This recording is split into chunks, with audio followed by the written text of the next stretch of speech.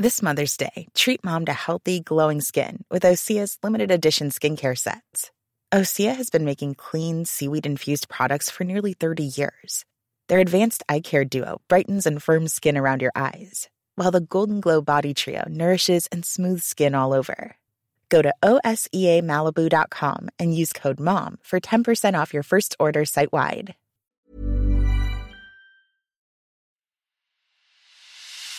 It's The Ancients on History Hit. I'm Tristan Hughes, your host, and in today's podcast we are talking once again about the war elephant in antiquity. Last time we focused on the war elephant in the Seleucid or the Seleucid Empire, but this time we are going to the true home of the war elephant, because we're talking about ancient India. Now, I was delighted to be joined by Anirudh Kanisetti. Anirudh has 2 podcasts all about the history of India, and you can find links to them in the description below. This was a great chat, really eye-opening chat, and without further ado, here's Anirudh.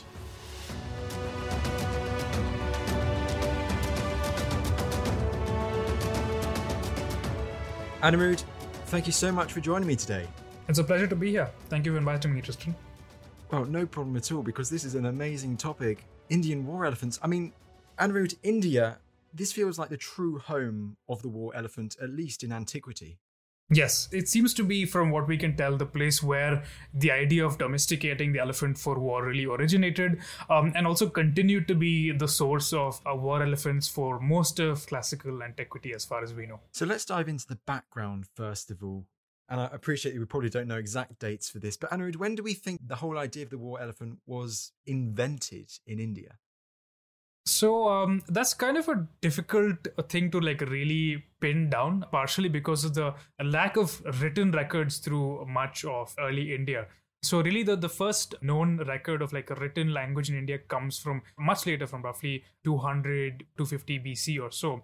But it's very obvious that a lot of really interesting stuff was going on from what we can tell of the oral records that were preserved up till that time. So if you, for example, look at Buddhist texts, which the earliest origins of which might have happened roughly around the 5th century BC or so, war elephants seem to be a fairly well-established fact of life. We have an incident where the king, who is apparently jealous of the Buddha's popularity, basically has a bunch of mad elephants set upon him, and who, of course, in classic Buddhist fashion, are overwhelmed by the peacefulness of the Buddha and don't attack him at all. But clearly, even that act is coming at a time when war elephants have become a fact of life and can be seen in cities, and most significantly are under the command of kings. So kings are associated with the capturing of elephants from a very early period. So there's a bunch of prospective dates when this could have happened.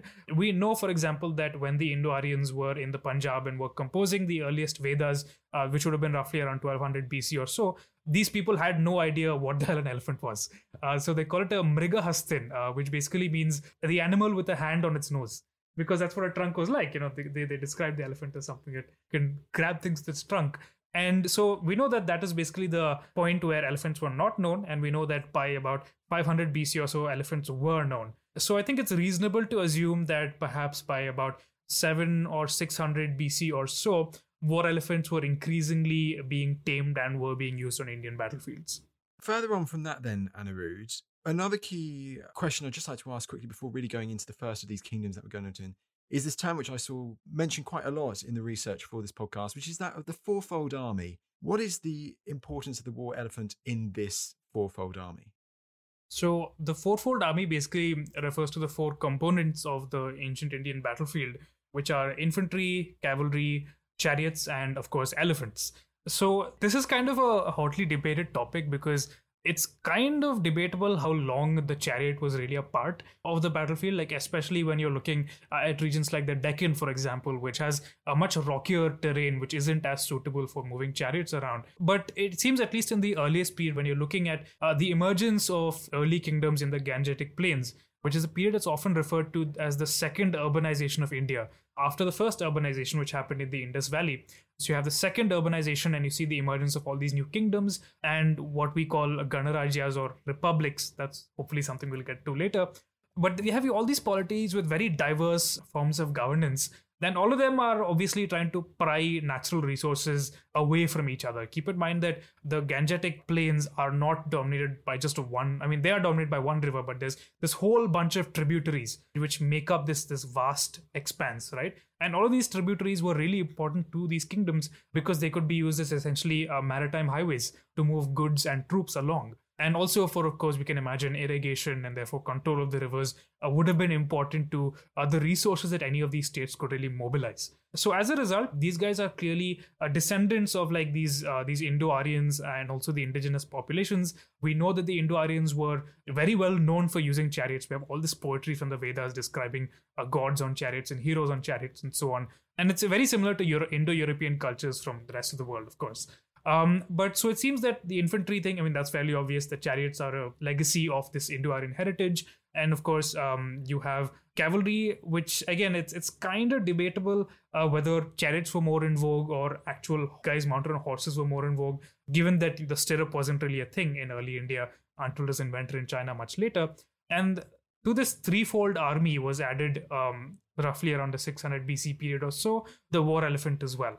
And while initially the war elephant wasn't really considered to be the most prestigious of the army, as it were, you start to see the Indian tacticians very rapidly recognizing how useful the war elephant could be. And about 500 or even beyond that, 1,000 years later, the war elephant is really the tool of choice for the Indian tactician. It's the weapon of kings, of princes. You have these royal elephant corps essentially that are stampeding out to like exploit holes in enemy formations and all that. So it's really amazing to think of like what a long and deep and complex history the war elephant has as a military instrument in India and how it constantly changes and evolves to different kind of tactical and strategic conditions.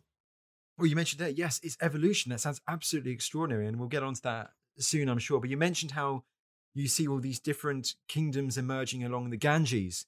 So let's focus on one of these key kingdoms that we see seem to emerge right at the start of this period with the war elephants. Because, Anirudh, it seems that we've got this one kingdom which seems at first to be one of the most prominent, which is, and forgive my pronunciation, the Magadhan kingdom. Yeah. So Magadha, according to the historian Thomas Trotman, might have been the very first kingdom to actually start to use war elephants on the battlefield. I feel like it seems like a bit of a leap given the lack of evidence that I highlighted a little earlier ago.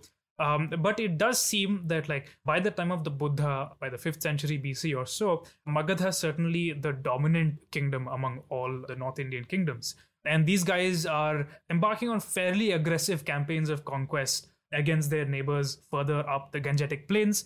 And very often you see Magadhan kings being depicted using elephants. Interestingly enough, after the death of the Buddha, we are told that some of his remains were distributed on elephant back to various sites that he had visited, which once again kind of indicates that the elephant is already being seen as an animal that's associated with royalty. The Magadhan kingdom is not too far from the Chota Nagpur plateau. So even today, the Chota Nagpur plateau is a fairly important kind of site for obtaining minerals. And we can imagine that it was something similar for Magadha as well back then, because it helped them get access to iron ore. And of course, it helped them get access to elephants. Now, one interesting thing about the elephant is that it very often seems that it was usually these kind of centralized polities like kingdoms that could get access to them, because it requires a significant investment of men and material to get your hands on elephant. An elephant hunt is not an easy thing.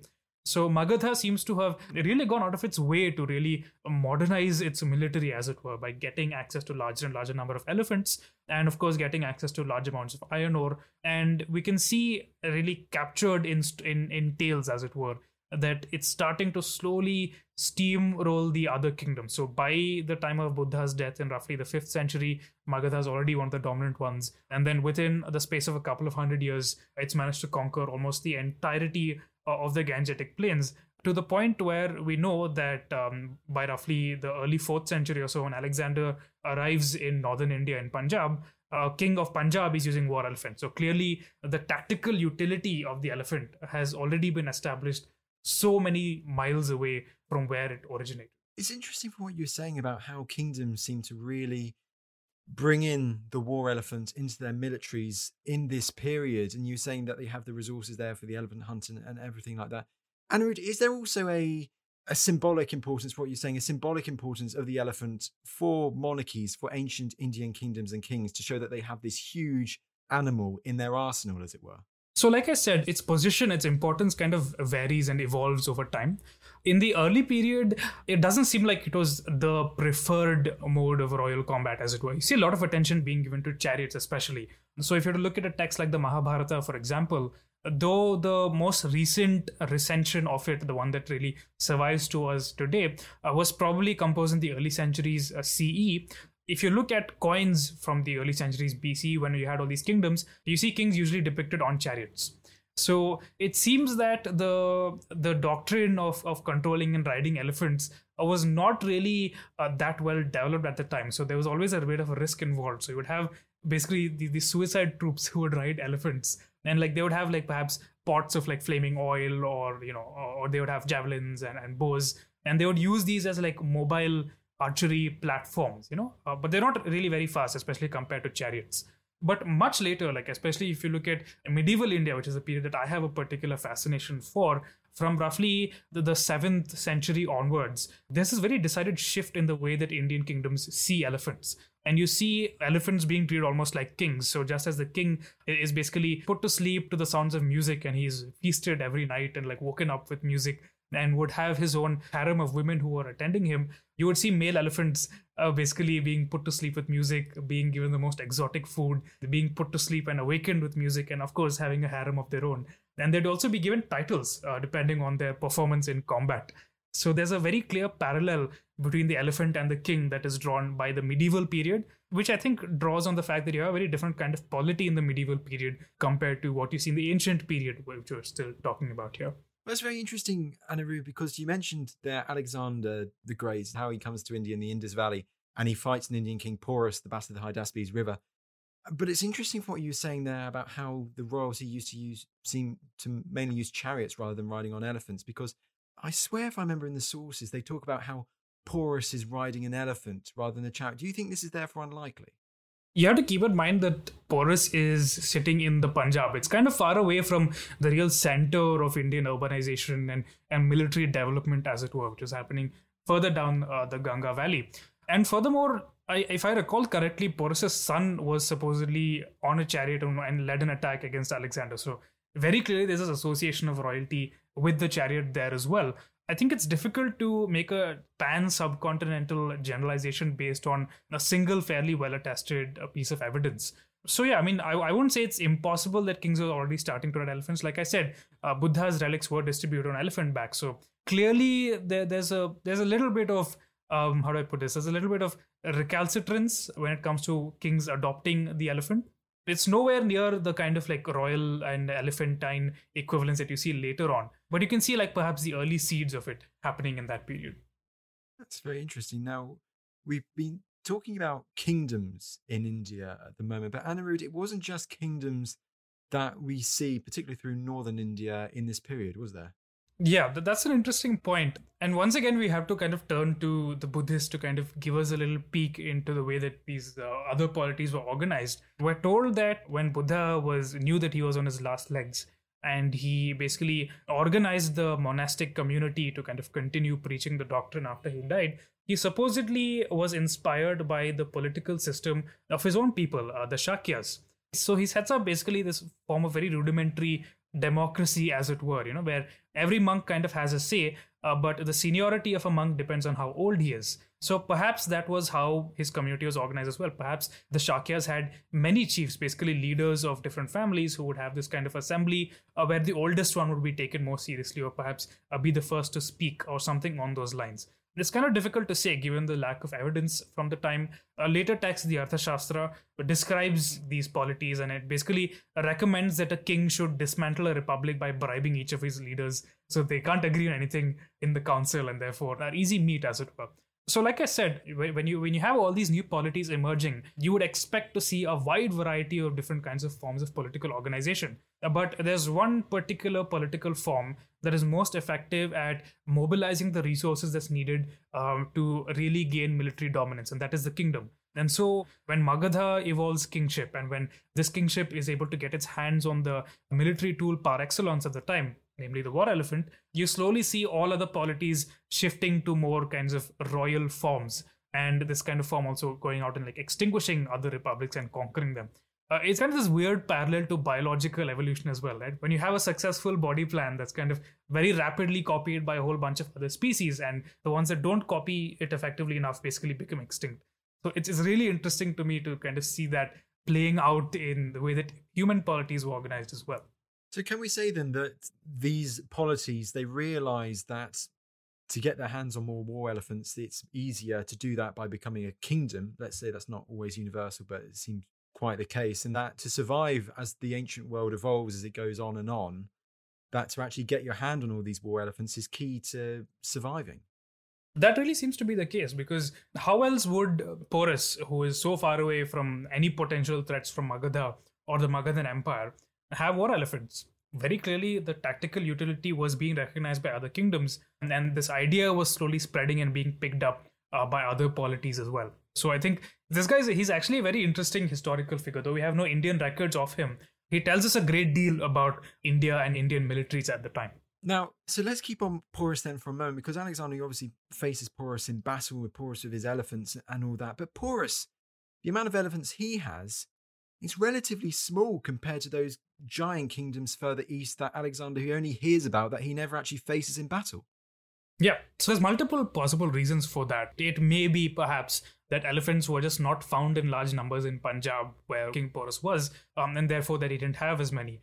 Or one could alternatively argue that Porus still saw the chariot as being more efficient and more useful than the war elephant was, and therefore hadn't really gotten around to getting the same number of war elephants, or they simply weren't as useful against the type of enemy that Porus was fighting as compared to Magadha, for example. It's really kind of difficult to say, given how limited the evidence is from the time, but we can certainly see that Porus might have been the furthest west that the war elephant had gotten by the 4th century BC. But soon after its interaction with the Greeks, you see the war elephant appearing much, much further west as well. So I think there's a case to be made that its tactical utility was also almost immediately recognized by Greek tacticians as well. It's remarkable, that spread. And as you say, it managed to get to northwest India by the 4th century BC. And then from there, with the successes, it goes all the way to the Mediterranean. We were chatting just before we went live about how by the start of the 3rd century BC, you maybe have Pyrrhus with Indian war elephants. It's not sure, but he might have Indian war elephants in southern Italy in his campaigns against Rome, which is absolutely remarkable when you think of where it all started in northeast India. It really blows my mind to think of basically a globalized weapons trade in the 3rd, 4th century BC. But that's exactly what it is. And it's being enabled essentially by war and responding to new kind of tactical conditions and innovating to be at par with what your enemies are doing as well, right? So I think if you look at the wars of the Diadochi, I hope I'm pronouncing that correctly. Yes. And if you look at the wars between the Seleucids and the Ptolemies especially, the Seleucids are basically importing war elephants by means of Bactria, and they're coming from India, obviously. And I think if I recall correctly, the Ptolemies are trying to get their hands on war elephants from as far away as Ethiopia. So essentially, these parts of the world that are very distant to the Mediterranean are still being linked by this expanding network of military exchange and being funneled into basically these globalized battlefields in the Middle East, which is just so fascinating to think about. It is, really is. And even further with the Ptolemies, they said the Red Sea, you're completely correct there. They actually may have used elephant transports to get some elephants from India before it was all really cut off by the Seleucids. Astonishing, but enough Hellenistic, enough successes. I can't go on that. This is about Indian war elephants. Let's go back to the heart of ancient Indian kingdoms, and especially northeast India, because let's go on to this next amazing, in my opinion, one of the most extraordinary civilizations from the ancient world, the Mauryans. Anirudh, how does the Mauryan Empire come about, and what is this? All right, so I kind of feel like the Mauryas simultaneously get too much and too little attention when it comes to narratives about global history, right? Because there's almost this compulsive need that I see in Western historiography, that if you see this big unified empire emerging in the Hellenistic world, if you see this big unified Roman Empire, then there must have been a big unified Indian empire and a big unified Chinese empire to parallel it. And in a way, it kind of is, but in a lot of other ways, it's really not. It's very different.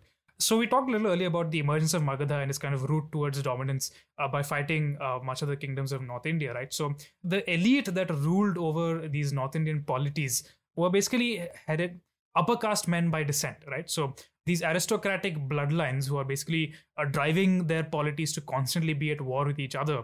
And it seems that after Magadha really manages to conquer most of North India, at some point, just as in the rest of the world, military service becomes a route to advancement for people of lower birth as well. So just as you see, for example, in ancient Rome, that because of a need for manpower, you see these aristocrats slowly opening the doors, as it were, to plebeians and people who didn't have property entering the army. Something similar might have happened in ancient India as well, where these men of low birth are rising to higher and higher military station and eventually overthrow the kingdoms that raise them up and take over. So when Alexander was in North India, the reason why his men supposedly didn't want to head into the Gangetic Plains was because they'd heard of this Nanda Empire of northern India. Right? The Nandas are very evidently this low-born group of men who have like risen up and like taken over North India. And similarly, there's a kind of power struggle that emerges with the Mauryas, who perhaps are mercenaries who might have served even in Alexander's campaigns, but don't seem to have been Magadha nobility, right? So they come to power. And what do? Just as any Roman strongman who has seized the imperial throne does, they embark on aggressive military campaigns in the rest of the subcontinent to get access to resources and to basically get tribute to show to the citizens of Pataliputra, the capital of Magadha, and say, look at us, look how great we are, and basically go on these triumphal expeditions. So that's basically how the Maurya Empire, the so-called subcontinent spanning empire, the first quote-unquote Indian empire, starts to emerge. It's because of the needs of these North Indian strongmen to get their hold on territory and resources to solidify their control over power in their own dominions. I don't think it's a coincidence that we know that by 305 BC or so, Seleucus Nicator is fighting Chandragupta Maurya on the banks of the Indus River. What the hell is a Magadhan polity doing on the Indus River? The Magadhans have never gone to the Indus as far as we know. Very obviously, what we're seeing is that Chandragupta has embarked on this campaign to kind of like get his hands on resources and wealth and booty, and happened to meet Seleucus and came to an arrangement with him, which basically allowed the Mauryas to retain control of this like wide periphery in northwest India in return for like sending elephants further west. And you can really imagine just what a brilliant political deal it was for Chandragupta. And you can see his successors doing the same things as well. So Bindusara, his son, is known as, I think, Amitrochates in Greek, which might be a rendition of the Indian word Amitraghata, which basically means the eater or devourer of his foes. So once again, this guy is doing the same thing. He's a military strongman trying to extend his control to other parts of India, perhaps Western India, Gujarat, were brought under the Mauryan reign during Bindusara's time, as well as the Deccan. And quite significantly, we know from later Buddhist texts that Ashoka, his son, really emerges to prominence because he's sent to put down rebellions in all of these places. He's sent to put down a rebellion in Gandhara. So Gandhara in northwestern India seems to have had this unique sense that we don't want to be ruled by these Gangetic Valley people. Who the hell are these guys? And they're constantly revolting against them, right? And similarly, once again, when Ashoka comes to the throne by killing his brothers and all that, what does he do? He invades a new territory. He invades Kalanga. Once again, to establish through military control his capability of ruling. But that's when he does something really interesting, right? Because that's when he seems to realize that military control isn't going to help the Mauryas keep control of this enormous territory indefinitely. And thus really does this thing that gives him his claim to fame in global history, as it were. His famous propaganda machine, building pillar edicts and rock edicts all across this far-flung, quote-unquote, Indian empire. You made so many brilliant keywords there, Ashoka, Chandragupta, Bindusara. Don't know where to start, but first of all, that expansion, as you say, absolutely extraordinary, isn't it? Going from the Ganges all the way to Gandhara and the Indus. And I'm guessing, Anirudh, from our sources, because we're now getting into the literary sources period, which is fantastic. The sources that we have which talk about it, I'm guessing they make a key point of saying that war elephants are a key part in this expansion. That's a surprising thing. They don't. Really? They don't. Wow. We don't see a lot of mentions of war elephants. In fact, we know that one of the southernmost limits of Maurya expansion was the Tamil polities, right? Because Ashoka in his edicts mentions that he has supposedly performed a dharma vijaya or a righteous conquest of the Tamil kingdoms, which is to say that he thinks that they basically accepted Buddhism, which they absolutely did not. But in some of the literature of the early Tamil kingdoms, which we call the Sangam literature, you see mentions of the Mauryan military, but they don't mention Mauryan elephants. They mention Mauryan chariots. And they mention the Mauryans building roads. It's so fascinating to me because you kind of see this parallel with Rome almost in a way, where building military infrastructure is basically the bread and butter of the Mauryan military. So these guys are actually carving through hills and so on, supposedly, to try and build a route which perhaps their chariots are able to negotiate. But war elephants are really not mentioned that frequently in Mauryan sources at all, as far as we know, at least as far as literature goes. Art is like a whole other thing, right? So if you look at Mauryan and post-Mauryan art, you see elephants represented quite frequently, and you see them represented more often than not in military roles. So you see guys sitting on elephants, guys with bows and arrows riding on elephants. So it does seem like elephants did have a role to play, but it's really difficult, especially, Ashoka's a guy who is putting up these pillar edicts and rock edicts. He, as far as we know, he actually invented a script. For the first time in Indian history, this guy invents a script in order to convey his message. Like, just think about how absolutely remarkable that is. These polities were somehow governing themselves, like organizing extremely complex systems of administration, of military organization, all that, apparently without any writing. But the first time they decide they need writing is when they need to have a propaganda machine. So Ashoka basically comes up with this Brahmi script, descendants of which are still used today, by the way. And he puts this Brahmi script on these pillars and rocks near major pilgrimage sites and political centers and urban centers, where he basically talks of himself as being a righteous man. So you should not follow me because I am a brute, though I can be a brute if I want to, but I'm a righteous man and my family are righteous people. And therefore you should follow us. And the last people who didn't follow us, the people of Kalinga, I basically got 150,000 of them and dispersed them across the entire country for defying me. So he's such a remarkable guy. You're thinking of a man who understands the politics of such a enormous territory and who has this worldview that basically pushes him to send embassies to Cyprus, to Egypt, to Macedon, like all over the Greek world, really. So he has this enormous sense of himself and this enormous sense of what is needed to hold on to this empire. And he also realizes that military alone is not sufficient, which is why he does all this political stuff as well. But yeah, it is really strange that elephants are not mentioned. Perhaps elephants are meant to be taken for granted. Perhaps even then the Mauryas preferred to associate themselves with chariots as opposed to the elephant. But again, it's really difficult to say, given that the texts that survive are mostly political in nature.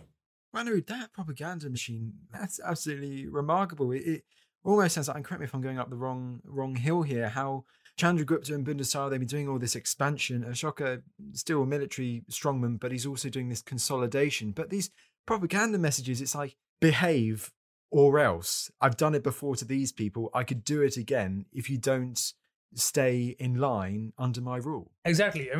That's a side of Ashoka's character that is very rarely talked about, right? When Ashoka is spoken of, it's like, oh yeah, he's a Buddhist and he's so peaceful and, typical Indian, he was so spiritual and all that nonsense. But if you actually read, he seems like this genuinely earnest guy. Like, don't make me do this to you, but I will. So help me God, I will. And he genuinely believes that he knows what is right for all these peoples who have never been ruled by a Magadhan king. And you really have to wonder what the hell gave this guy this extraordinary sense of himself. It's easily comparable to any of the great empire builders of history, right? He's comparable to an Augustus Caesar. He's comparable to a Sargon of Akkad. The sheer audacity of it is breathtaking, These people who have never been ruled by a North Indian polity, who in all likelihood don't even understand the language this man is speaking, who don't know how to read the script that this man has invented, are being basically preached to that he's the benevolent, enlightened dictator of all India at this point. And you best listen to him, and he's doing the best he can. And the thing is that it's all in his words, right? If you look at the text that most Indian kings publish, it's very rarely in their own voice. It's always about, oh, this king was so great and blah, blah, blah, blah, blah, blah, blah, blah, blah. And his father was great and his mother was great. And he conquered these people and he conquered that people. And this was written by his court poet. Ashoka's inscriptions always begin with, thus speaks Devanama Piyadarshi. Thus speaks the beloved of the gods, the one of beautiful mien. And you can see that his vocabulary is not very polished. He's trying to speak to the people in his own words. It's so remarkable. That's so interesting. And the parallels with other places in the ancient world at this time and in antiquity is always amazing to have a look at.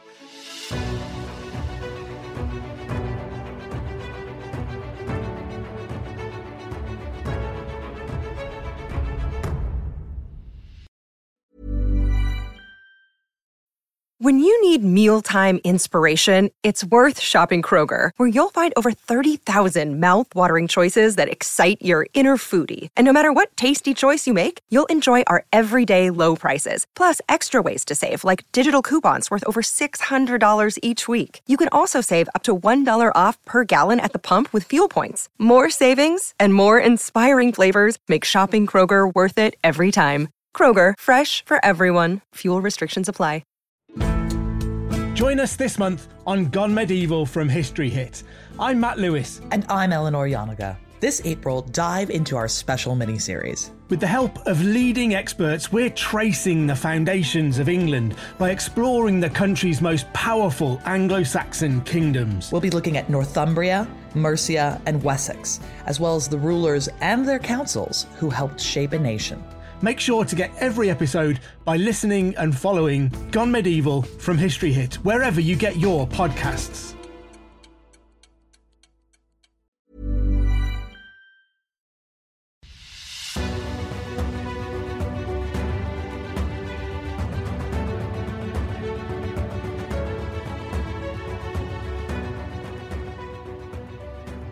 Let's just go back to war elephants at the moment. And now, Anirudh, I know that in the Mauryan literature, and the literature from this period, even if it's Megasthenes and Seleucids, who's in the court of Chandragupta writing, doesn't talk too much about elephants. But do they tell us anything? Do they, for instance, tell us about interesting ways in which the Mauryans caught elephants, or how they were trained, or anything like that? So at this point, we come to possibly the most famous quote-unquote secular ancient Indian text, the Arthashastra. Now, according to the most latest research by this chap called Mark McClish, who's written a lot about the compositional history of the text, it has a history that might go back to pre-Mauryan periods. So the point of time where all these states are basically all fighting like cats and dogs to overpower each other, especially Magadha. And here's the really fascinating thing. In the earliest layer of this text, it seems like basically a secular administration in the modern sense. Absolutely state-controlled economy where you have positions like, superintendent of elephants, superintendent of cavalry, and then there's no nonsense about how in the judicial system the Brahmins must be treated best. And the Brahmins, if a Brahmin murders someone, then he gets away with a fine, whereas if an untouchable person murders someone, then he must be executed on the spot. There's nothing of that sort. So very clearly, I think the earliest layer of the Arthashastra shows us that you have a point of time where states are just doing what is most efficient to overpower each other, and they don't give a crap about religion. It's all about getting their hands on resources. But later on, of course, the Arthashastra is reworked by Brahmin scholars, and they add all this religious stuff, all these things that supposedly link the text to a supposed guru of Chandragupta Maurya. I wish I had time to get into that right now, but let's stay on point. So the Arthashastra gives us some really fascinating information about how these early states might have gone about capturing war elephants. So basically what you do is that you have a massive pit excavated with a little bit of land in the center, and you put a female elephant there, and then you build a bridge. So any wandering tusker basically makes a beeline to the female elephant. And once they've done that, you pull down the bridge so the elephant can't jump out. And then you basically get a bunch of trained elephants to go in and wrestle it into submission. And then you tie up the elephant in the strongest chains you can to this massive stake that's driven into the ground so it can't move. And then you just starve it until it's absolutely exhausted, while constantly beating it with your own domesticated elephants, of course.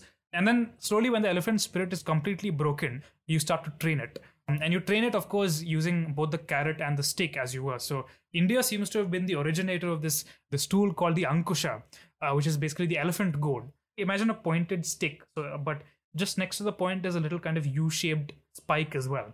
So basically what you do with the pointed bit is that you poke the elephant at the base of its skull, and with the little curved hook, you basically drive it into the elephant's temporal glands, which are near its ears, to kind of pull it back. The life of an early Indian war elephant was profoundly painful. The Arthashastra also mentions different grades of war elephants. So it talks about where the best war elephants can be obtained. It talks about how they can be trained and various ways in which they can be deployed in battle. So elephants that were in the state of mast, which is basically this state of extreme sexual excitement, were also used in battle. And you can imagine how risky that would have been for the Mahout and for anybody who happened to be in front of a beast like that. But even those beasts would be controlled by using the Ankusha. So you would have had to be a really foolhardy guy to be sitting on top of a mad elephant like that and basically trying to guide it with this goad and basically cajole it into attacking whatever was in front of it. The Arthashastra is full of some really fascinating information. We're also told that the elephants were fed a diet of grass and rice mixed with ghee and meat. So the way that Thomas Trotman puts it is that there's a kind of energy budget, as it were, to give the elephant this highly processed food to make sure that it's as fit for combat as possible. And already from this very early time, you start to see the emergence of a class of people, the mahouts, who are going to be riding and basically bond with these elephants, and who we are told would basically push these balls of food down its throat and leave their hand in the elephant's mouth so the elephant would get used to their taste and to their smell. These are really what I think are the origins of what we call an elephant science, as it were. I talked a little earlier about how by the medieval period, the king and the elephant are seen as basically almost interrelated, right? By the medieval period, you see kings writing these texts called Gajashastras. So we talked about the Arthashastra earlier. Now you have Gajashastras, which are basically compendia of knowledge on elephants. So how do you treat elephant diseases? What kind of marks indicate that an elephant is auspicious or good at fighting? And you see kings very deliberately trying to compose these texts. So what you see in the Arthashastra is the very earliest origins of this kind of science of elephant training that in India continued to evolve over the course of thousands of years and seems to survive in perhaps a less organized and less military form, but still survives in some ways today. That science of elephant training, as it were, Anirudh, so the people that are needed to create a war elephant, and it's very inhumane and brutal, you've got the hunter, from what you were saying, and you have the mahouts, the driver. Were there other people that were needed? So you need a whole bunch of people to take care of an elephant. It's not an easy job. And most interestingly, earlier Indian states don't seem to have captured elephant calves. So they would very deliberately set out to capture only fully grown female elephants or male elephants. You would have needed a whole bunch of people to, for example, build the pen that was used to capture these creatures. You need a whole bunch of people to basically act as drummers and beaters through the forest to terrify them and like get them to move closer and closer towards the pit. And then once you capture them, how do you get your hands on all the stuff that's required to feed these creatures? You need to have a very large workforce that's literally its entire job is to just go out and forage on behalf of your elephants.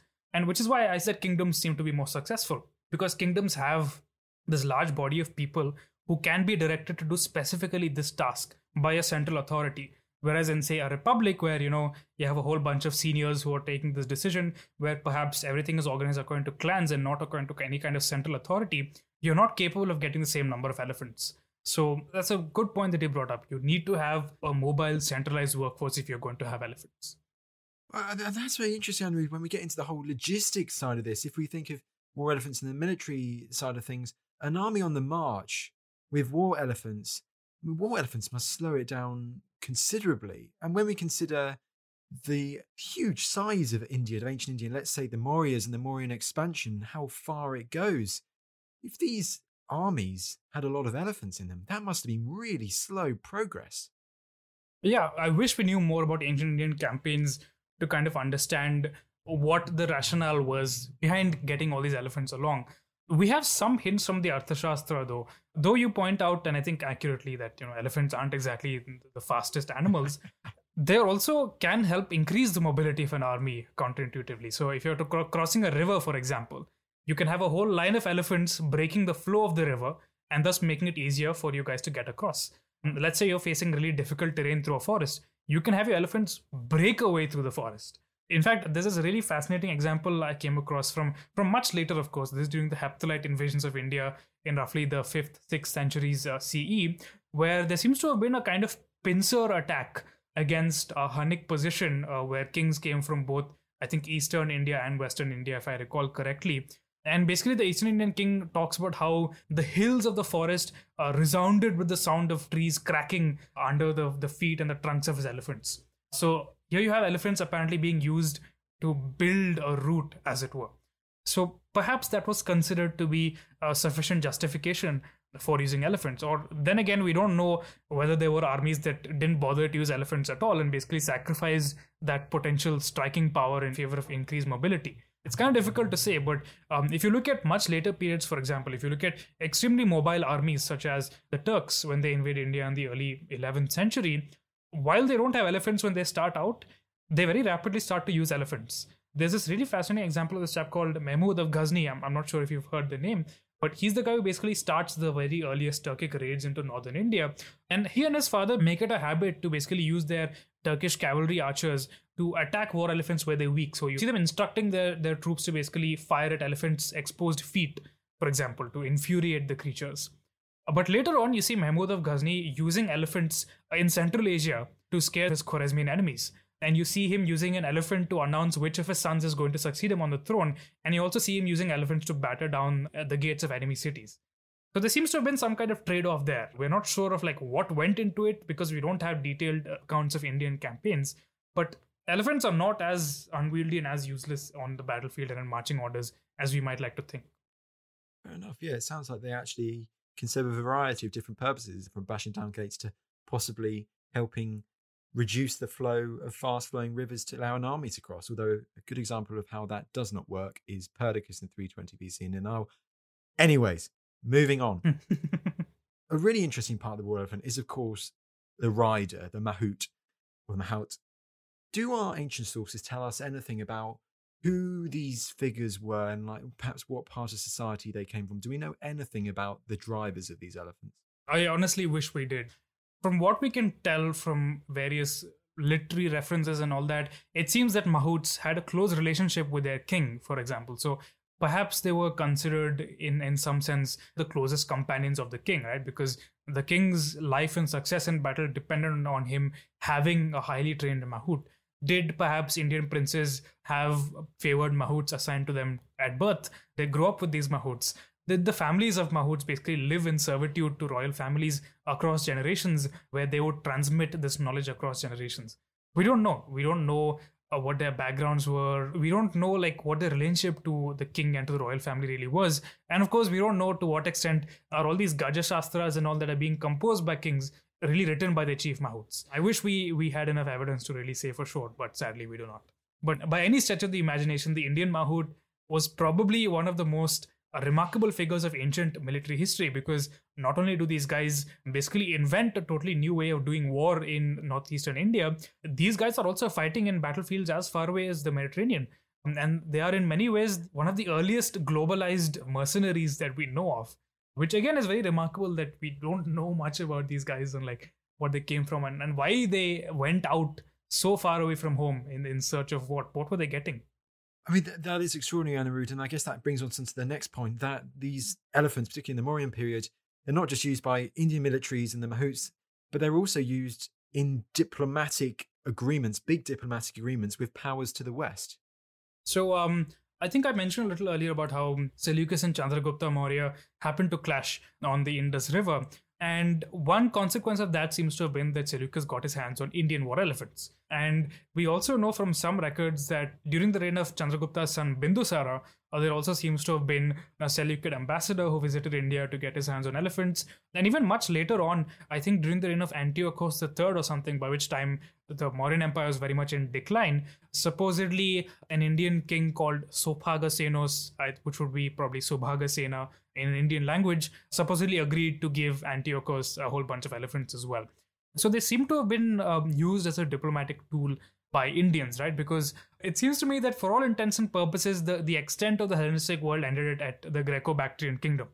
And those guys seem to have performed the role of a kind of trading hub, this meeting point of East and West, as it were, where this kind of military manpower and material would be exchanged between the Seleucid and the Mauryan worlds. And elephants seem to have been one of the most important elements of that exchange. Absolutely. No, absolutely. We do hit the Greco-Bactrian kingdom, another fascinating kingdom. I'm sure I'll do a podcast on it in the future. Oh, please We hear of war elephants there, Indian war elephants. So it is interesting how, once again, this kingdom in modern-day Afghanistan, Uzbekistan, Pakistan, that area seems to be in this central hub and its centre at Bactria for this trade, isn't it? And it, once again, as you said earlier, it really emphasises how war elephants were this global military unit, the war elephant and its mahout, which you can see varying from eastern India all the way to the Mediterranean. Absolutely extraordinary in itself. I believe that one of the earlier and most successful Greco-Bactrian kings, I think Demetrius I, in his coins, he actually has an elephant headdress, which is so fascinating that he chooses to represent the fact that he's a successful military leader by using an elephant. Whether this means that he fought against war elephants or incorporated war elephants into his army, I'm not really sure. What do you think it means? Well, interesting with Demetrius is the epithet I think he is, which is Anikertos, yes, the invincible. Yes. So what is interesting about Demetrius is that it used to be thought that he was the man who really launched a lot of Greco-Bactrian invasion into the Ganges River Valley, then continued by one of his successors. Perhaps it was Menander, or perhaps his son, which perhaps goes deep into what was the decaying Mauryan Empire and the emergence of the Shungan Empire, and perhaps all the way to Pataliputra. We don't know, that's debated. Let's go back to yourself. And actually, I mentioned there Pataliputra because that is somewhere I'd like us to go back to, this capital of the Mauryans, because this is the epicenter of the Mauryans. We know war elephants, they seem to be pretty prominent with the Mauryans, although perhaps the chariots are more eminent. Do we have any evidence for Pataliputra, for like a royal elephant stable, into how the elephants were perhaps maintained by the kings? Well, see, the biggest problem when it comes to Pataliputra is that, think about it, it's an amazingly ancient city. It's more than 2,500 years old, continues to be inhabited today. Unfortunately, the core of ancient Pataliputra is also the core of modern-day Patna, where hundreds of thousands of people continue to live and lead lives. So unless we are somehow able to dig deep into Pataliputra, or perhaps build a metro in Pataliputra, just like the Rome Metro project tends to keep unearthing all these fascinating remains, I don't know when we are going to know more about the location of the palace at Pataliputra and so on. We do know from excavations on its outskirts that we seem to have discovered a wooden palisade wall. We've discovered a hall with, I think, 80 pillars or so, some evidence of like canals and all, which might have been royal palaces or a Buddhist monastery. We really don't know. This is the really difficult part about Indian archaeology, is that a lot of major historic Indian cities continue to be major Indian cities today. So it's very difficult to do archaeology and really figure out the layout of these cities and all that. Less important cities have kind of been excavated. So if you look at Rajagriha, which used to be the Magadhan capital before the rise of the Mauryas, we do have some idea of like the shape of the city and the way it was laid out. But again, I'm not really sure about whether the royal elephant stable survives. You have to keep in mind that building in stone is not something that was very often done in like a secular context, right? So even the most splendid medieval palaces were very often just built out of like brick or wood or tamped earth. So they very often just do not survive, and elephant stables will probably have been built out of wood, and there's no reason to assume that they would have survived all of this time, unfortunately. Fair enough. Well, let's move on from the Mauryas then, and this is where my history of India gets even more fuzzy. After the Mauryas, in the north, before we go on to the south, I think the Shunga Empire starts to emerge. Do we see the war elephant retain its importance into this next period with the Shungas? Certainly. There's a very famous carving from a major Buddhist stupa. I'm kind of getting my stupas mixed up. I think it's at Sanchi. I'm not totally sure.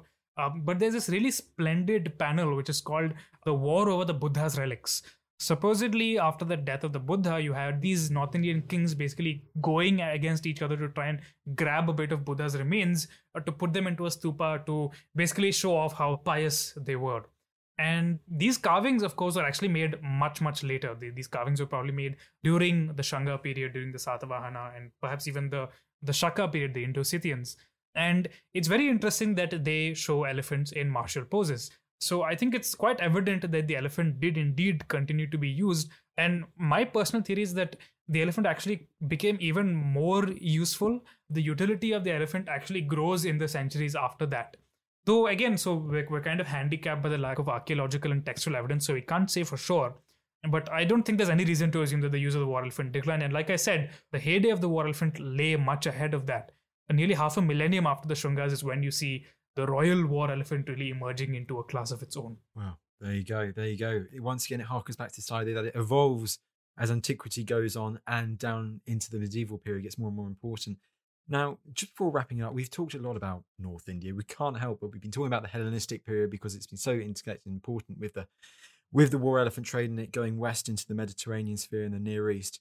But Anirudh, if we could head south into southern India now, you mentioned earlier some of the literature we have from southern India, which seems to give us a bit of information about the war elephants. I mean, because when do we start hearing about war elephants emerging in these southern Indian kingdoms in South India? So once again, like with North India, it's difficult to be entirely sure.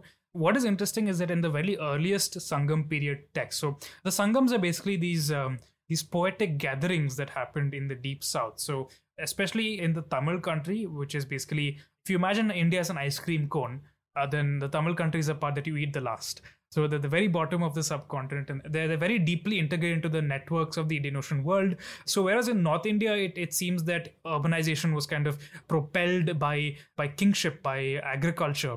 It seems that urbanization in South India was kind of propelled by international trade.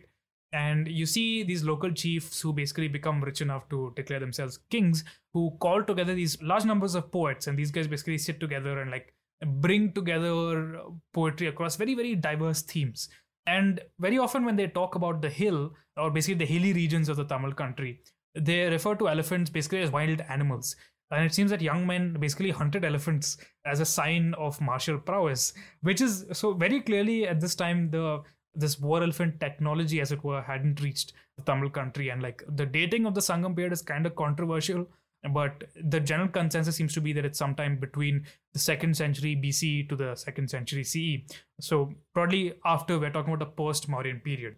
But by the 5th, 6th century or so, Tamil kingdoms are definitely using war elephants. We know this because you start to see the emergence of kingdoms which are making land grants to temples, and in those very often you see mentions of elephants. Just as in North India you have these legends of the Buddha being thrown before these mad elephants, you start to see Shaiva saints, basically worshippers of Shiva, supposedly being thrown to mad war elephants. And of course, because of their amazing religious powers, taming these fearsome creatures. So it's difficult to be totally sure. But like you said, like we tend to think a lot about North India, right? But I kind of feel like that's a result of trying to look at North India at the same time that we look at the Western world. Whereas the Indian subcontinent, just like Europe does, has these great rhythms where one geopolitical region is more or less important. And for me, the medieval period from roughly 600 to 1100 is the most fascinating, because that's when South India really emerges into its own. And you see South Indian empires actually invading the north and being the dominant power of the subcontinent. We see South Indian architectural styles influencing the rest of the subcontinent and stuff like that. And then you have this period after the Delhi Sultanate where once again the north temporarily dominates. And this kind of continues into the Mughal period until the Mughals seem to have conquered the entire subcontinent. But then once again, by the 18th century, see the south rising once again with the Marathas. So there's this Deccan polity that basically overthrow the Mughals and continue to dominate most of the subcontinent. And so there's these cycles, Unfortunately, today that cycle seems to have been it's basically held in stasis because of the fact that we're a democratic nation and the largest population in North India. So if you look at the economy, South India is once again far more developed than North India is. So it's so interesting to me to see how these great tides of this enormous subcontinent continuing over thousands of years, and they'll probably continue long after we're gone as well. Absolutely. The global comparisons are remarkable as well with that. And I do find it very interesting how, of course, the crux of our interview today is about ancient Indian war elephants in ancient Indian time, where, as you said, we focus more on North India. But this period that I know that you're personally very, very interested in, this 600 to 900 AD period, that's remarkable in itself, how this is when we really start seeing South India come to the fore and even go so far as become dominant over many places in Northern India. Really, and what is most interesting to me is that once again you see a kind of a repetition of these patterns of global exchange. Whereas this time, instead of India being the source of war elephants to the rest of the world, at this point of time, Indian polities seem to become really interested in cavalry because they figure out how to get elephants for themselves. Now they're interested in cavalry. So this polity in the Deccan, which I have a particular fascination for, it's called the Rashtrakuta Empire. Now, I don't know if have you visited India, Tristan? I have not. I've flown over it, but I've never visited. In time, I will. If you do, you should absolutely visit the site called Ellora, which is in modern Maharashtra. In Ellora, in the 8th, 9th centuries, the Rashtrakutas made something which I think really should be considered a wonder of the world. It's this gigantic temple about the size of a football field, about 4/5 the height of the Leaning Tower of Pisa, and it's a single monolith. It is carved from the top down from this gigantic cliffside. And it was done over the course of about 10-15 years from what we know. So you really have to think about the logistical capabilities of a state that does something like that. Then we have some golden coins from the Rashtrakuta period where the king is depicted. So just as we talked about Demetrius the First from Bactria depicting himself with an elephant headdress, so associating himself with the martial capabilities of an elephant, this Deccan king who's called Govinda III is shown sitting on a horse. And it's a golden coin with a script that seems to be inspired by Arabic. So clearly, just as Demetrius was importing war elephants and using elephants to signal that he's invincible, Aniketos, as you said, Govinda III is using golden coins to get horses from Arabia. He's shown riding a horse, and the inscription on the coin says Apratihata, which means invincible. So again, like a strange parallel. He seems to have been using cavalry. Amazing. And then once again, the trade, not just the overland trade with Demetrius I and Bactria overland trade with the Hindu Kush, but also he said the maritime trade with the Red Sea, the Arabian Gulf, and the Indian Ocean. Amazing. Last thing, Anirudh, before we all wrap this up, going to keep back to war elephants. We've talked about northern India, we talked about northwest, northeast, we talked a bit about southern India just then, and we've talked about those Hellenistic kingdoms. One last area which I'd like to ask what we do know about ancient war elephants in this part of the world is that island to the east of India, of South India especially, Sri Lanka. What do we know about war elephants in Sri Lanka in ancient history? So basically, Sri Lanka is to the Tamil country what England is to France. They have this extremely tumultuous relationship where they're constantly trying to invade each other, and to this day have a fair bit of animosity towards each other. Fortunately, they haven't fought in any world wars to kind of improve their relationship together. But Sri Lanka, again, it's kind of difficult to say. It's further south of the Tamil country, so I think it's reasonable to assume that war elephants arrived there a little later. But once again, by roughly the 7th century or so, we have these Buddhist records of a Sri Lankan prince who supposedly wasn't allowed to take his throne, and so goes and becomes basically one of the clients of a Pallava king in the Tamil country. They ride on elephants together, and the Pallava king gives him elephants, and he takes his army of elephants back and goes and overpowers his foes and so on. So once again, it's kind of difficult to say for sure, but definitely by the 7th century or so, the war elephant seems to have been universal in Indian battlefields. And of course, we won't have time to get into this today. Maybe we can do it some other time. Or if you do it with a Southeast Asian expert, I'd be delighted to listen to it. But this also seems to be roughly the time that the war elephant emerges into a class of its own in Southeast Asia. Well, let's go on to that quickly now. So is that another thing? We'd be talking about how Indian war elephants, we see them in India and we see them also going west. But we also see them at this time going east into Southeast Asia. Yeah, so the movement of elephants into Southeast Asia it's kind of different. The dynamics are a little different from its relationship with the Western world, because unlike the Mediterranean, elephants are native to Southeast Asia. So you don't need to import them from India. So the main limiting factor seems to have been the existence of monarchies that were capable of kind of mobilizing the resource to get war elephants that we talked about. So I think if you look at Cambodia, for example, in the early centuries, you don't really see that much of statehood, but by the 5th, 6th century, you see the emergence of Funan, then Chenla, and then eventually Angkor. And by then, the war elephant has really seemed to have become a major presence on Southeast Asian battlefields. Interestingly enough, one of the really interesting things about Thomas Trotman's book, Elephants and Kings, is that he has this diagram of Vyuha, which seems to have been this military formation that was first thought of in India. But now the only way we know how Vyuhas might have looked is through illustrations made in Ayutthaya in early modern Thailand. And we also have a much better sense of how war elephants were actually used in combat, thanks to the better state of preservation in Southeast Asia than we do in India itself. So again, it's kind of interesting how, because of the lack of evidence from India, you kind of have to peer through this foggy lens that is established by looking at other kingdoms instead and then kind of looking backwards. Well, I'll have to get another podcast lined up for elephants in Southeast Asia. Sounds like another amazing topic. I shan't mention the Chung sisters. Anirudh, this has been a fantastic hour of chatting about Indian war elephants and everything in between. Thank you so much for coming on the show. My pleasure.